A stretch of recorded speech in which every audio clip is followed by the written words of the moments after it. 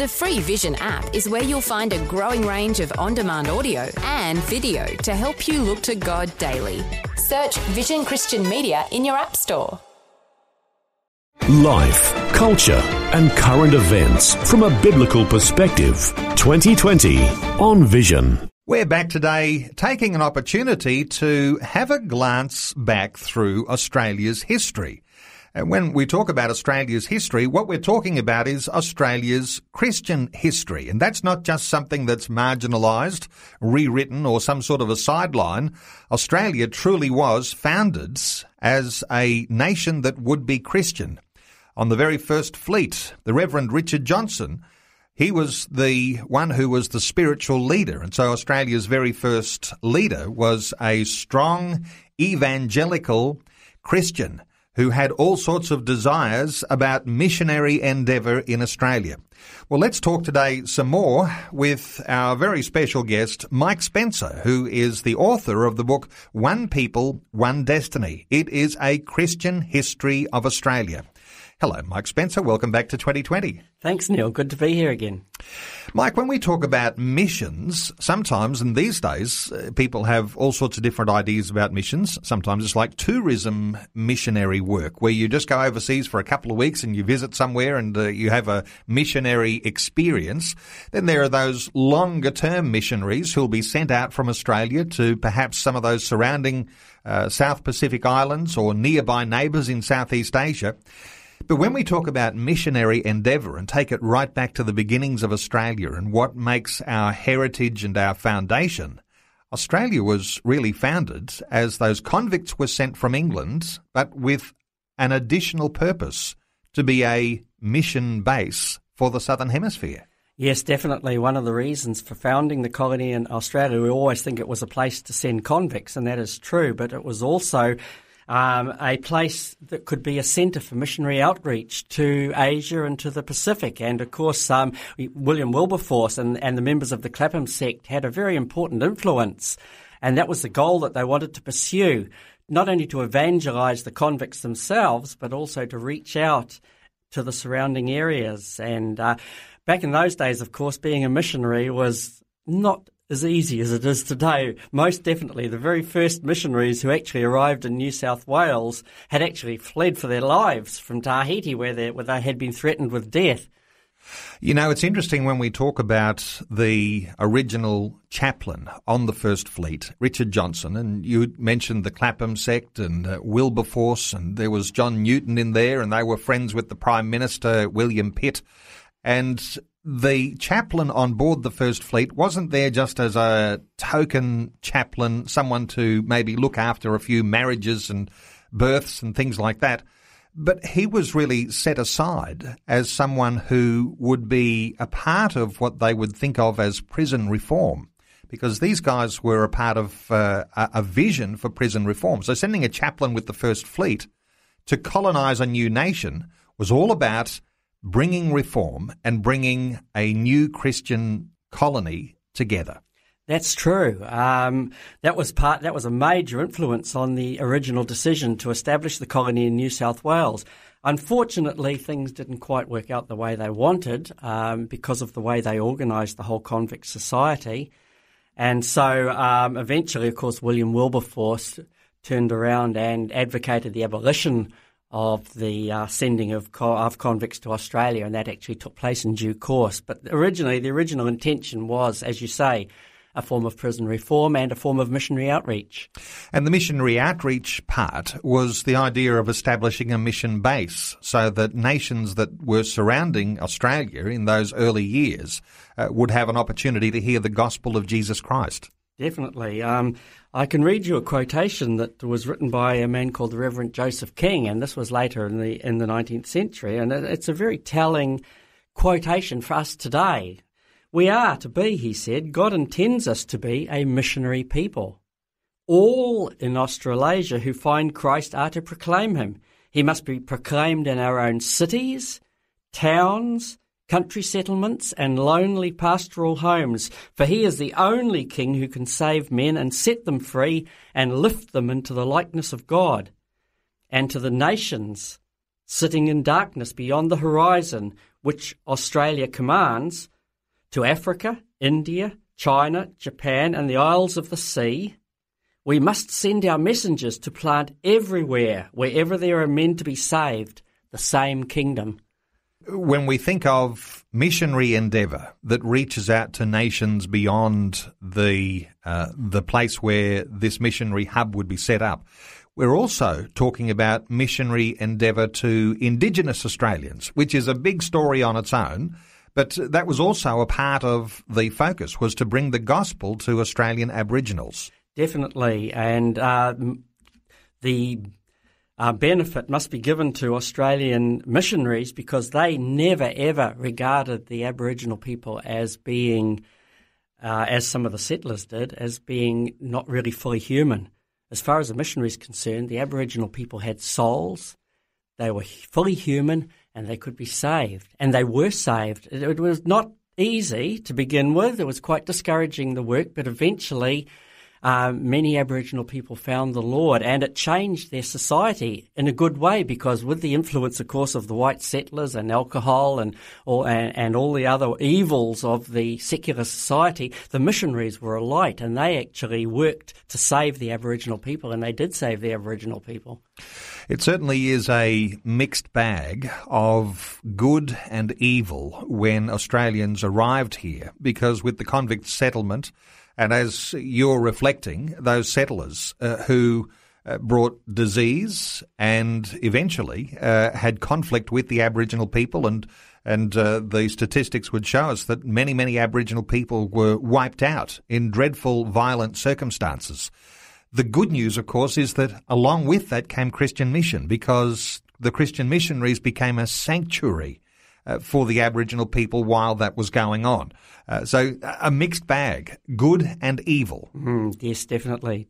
And Mike, I guess people will hear a little bit of a twang in your accent because out of this Australian mission context came missionaries that went on to New Zealand from Australia. Yes, definitely. Samuel Marsden, who was the second chaplain of Australia after Richard Johnson, had a heart for the Maori people. He had a heart for the people of Australia too, and the Aboriginal people, but he had a special heart for the Maori people in New Zealand. And he actually made, I think it was 7 trips over to New Zealand in the boat which he bought out of his own money, I would add, for those people who criticise him for earning money, and out of his sheep raising activities, he used his own money to buy the boat, which took him to New Zealand on a number of occasions, and he planted the gospel in New Zealand. In fact, he was so well loved in New Zealand that they called him Greatheart.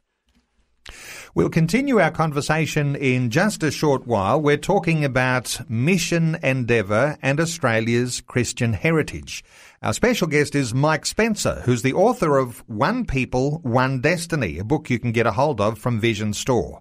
We're back with more shortly. We're talking through missions in Australia and our Australian Christian heritage. Our special guest is the author of a book called One People, One Destiny, Mike Spencer, and we're talking and zeroing in on some of the aspects of Australia's Christian history that have to do with missions. We mentioned in the last segment, Mike, Samuel Marsden, a preacher who preached the first sermon to the Maori people. He, of course, came to Australia to support Richard Johnson, and at a time of great need, and showed himself to be a great man with great character, and even with a severe reputation at some points. But he was just one of many great missionaries who came from Australia and moved into various contexts overseas. A few of the others, fill us in on a few of the other details. Walter and Mary Laurie. They laid the foundation of mission work in Tonga, and actually Margaret Reeson has written a very interesting book called Currency Lass on the story of Mary Laurie.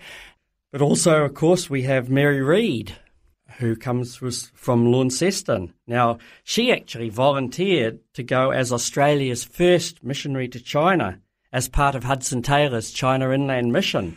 Now, as I understand it, Hudson Taylor, who's renowned as one of those great icons of Christian mission, actually visited Australia. Yes, he did, in 1890, and he had much blessing there, and he actually returned to China with 12 missionaries from Australia. And, of course, China at that stage was quite a dangerous place, and a number of these missionaries died. But the interesting thing is that when, for example, there were two missionaries called Nellie and Topsy Saunders. Now, they lost their lives in 1895 in China, along with 9 other missionaries, but their deaths did not discourage mission work at all. In fact, many more Australians volunteered to take their place, including Mrs. Saunders, the mother of the murdered sisters. What's the connection between Christian Mission and Qantas Airlines? Well, Mary Reid from Launceston in Tasmania actually married a Launceston merchant called Frederick Fish, and their son was called Hudson Fish. Now, Hudson Fish was named after Hudson Taylor of the China Inland Mission, and of course Hudson Fish went on to become one of the founders of Qantas Airlines. Okay, let's get back to some more of this missionary endeavour. Early Australian missionaries who overflowed our shores and went to neighbouring nations. The Church of England's Anglican mission to Papua New Guinea began back in the late 1900s. Yeah, well, that's an interesting one too, because the man who actually called for the foundation of and the formation of the mission in New Guinea was actually the Bishop of Tasmania, called H.H. Montgomery, who was actually the father of the famous World War II General Montgomery. And Florence Young, she was born in New Zealand, Brethren background. What's her connection with Australian Christianity and mission? Well, I have a special fondness for Florence because she was born in my own town of Motueka in New Zealand, and the Brethren family. And she came over to Bundaberg with her family in 1882, and of course, at that stage, the Kanaka people from the Melanesian Islands were working on the sugar plantations in Queensland, and she had a real heart for them. Now, many people regarded the Kanakas as a little better than animals, but she had a real heart for them, and she took them in and she taught them to read the Bible, and eventually she started schools for them. And that was the beginning of the Queensland Kanaka Mission, which eventually became the South Sea Evangelical Mission, which is still very much part of the Melanesian society today. And, of course, around that time, there was great revival that broke out. And, of course, it's an amazing story, isn't it, of slavery on our shores here in Australia. But there was a revival amongst people who were slaves. Yes, at the beginning of the 20th century, of course, the new federal government decided to return all the Kanaka people to, I guess as part of their White Australia policy, they decided to return them to their homelands. Now, of course, many of these people had become Christians, and in 1905 to 6, a major revival broke out amongst Kanaka people in Queensland, and this was God's way of ensuring that those who returned to the islands would actually be bold in their witness. And indeed, the memory of that revival has been kept alive to the present day and has contributed to some of the more recent moves of God in the Solomon Islands. Interestingly, when we talk about Australia's Christian heritage and the history that you've written about in One People, One Destiny, when we take all of these wonderful expressions of missionary work, we can take it back to those foundations.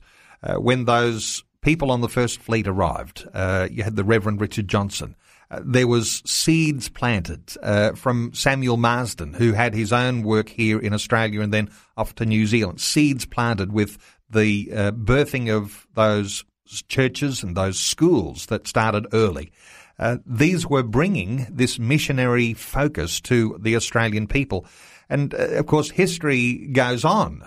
We're not just talking about past history, but a lot of the missionary endeavours that we're seeing today, we're really reliant upon understanding and celebrating our heritage to see that those things continue. Definitely. In the Australian Dictionary of Evangelical Biography, which was written in 1994, out of the 640 entries there for which an occupation is given, 135 of them, or 21%, are missionaries, either overseas or to the Aboriginal people. So Australia can claim to be a major missionary sending country, certainly greater than some of the other countries. Absolutely outstanding, and you can read all about Australia's Christian history when you get a hold of Mike's book called One People, One Destiny. It's a book which is a complete Christian history of Australia. It's well written, it's an enjoyable read, and it's almost in the form of a textbook, but suitable for school students to be able to research Australia's Christian history. Mike Spencer, people can get a hold of that book through Vision Store. Simply go to vision.org.au.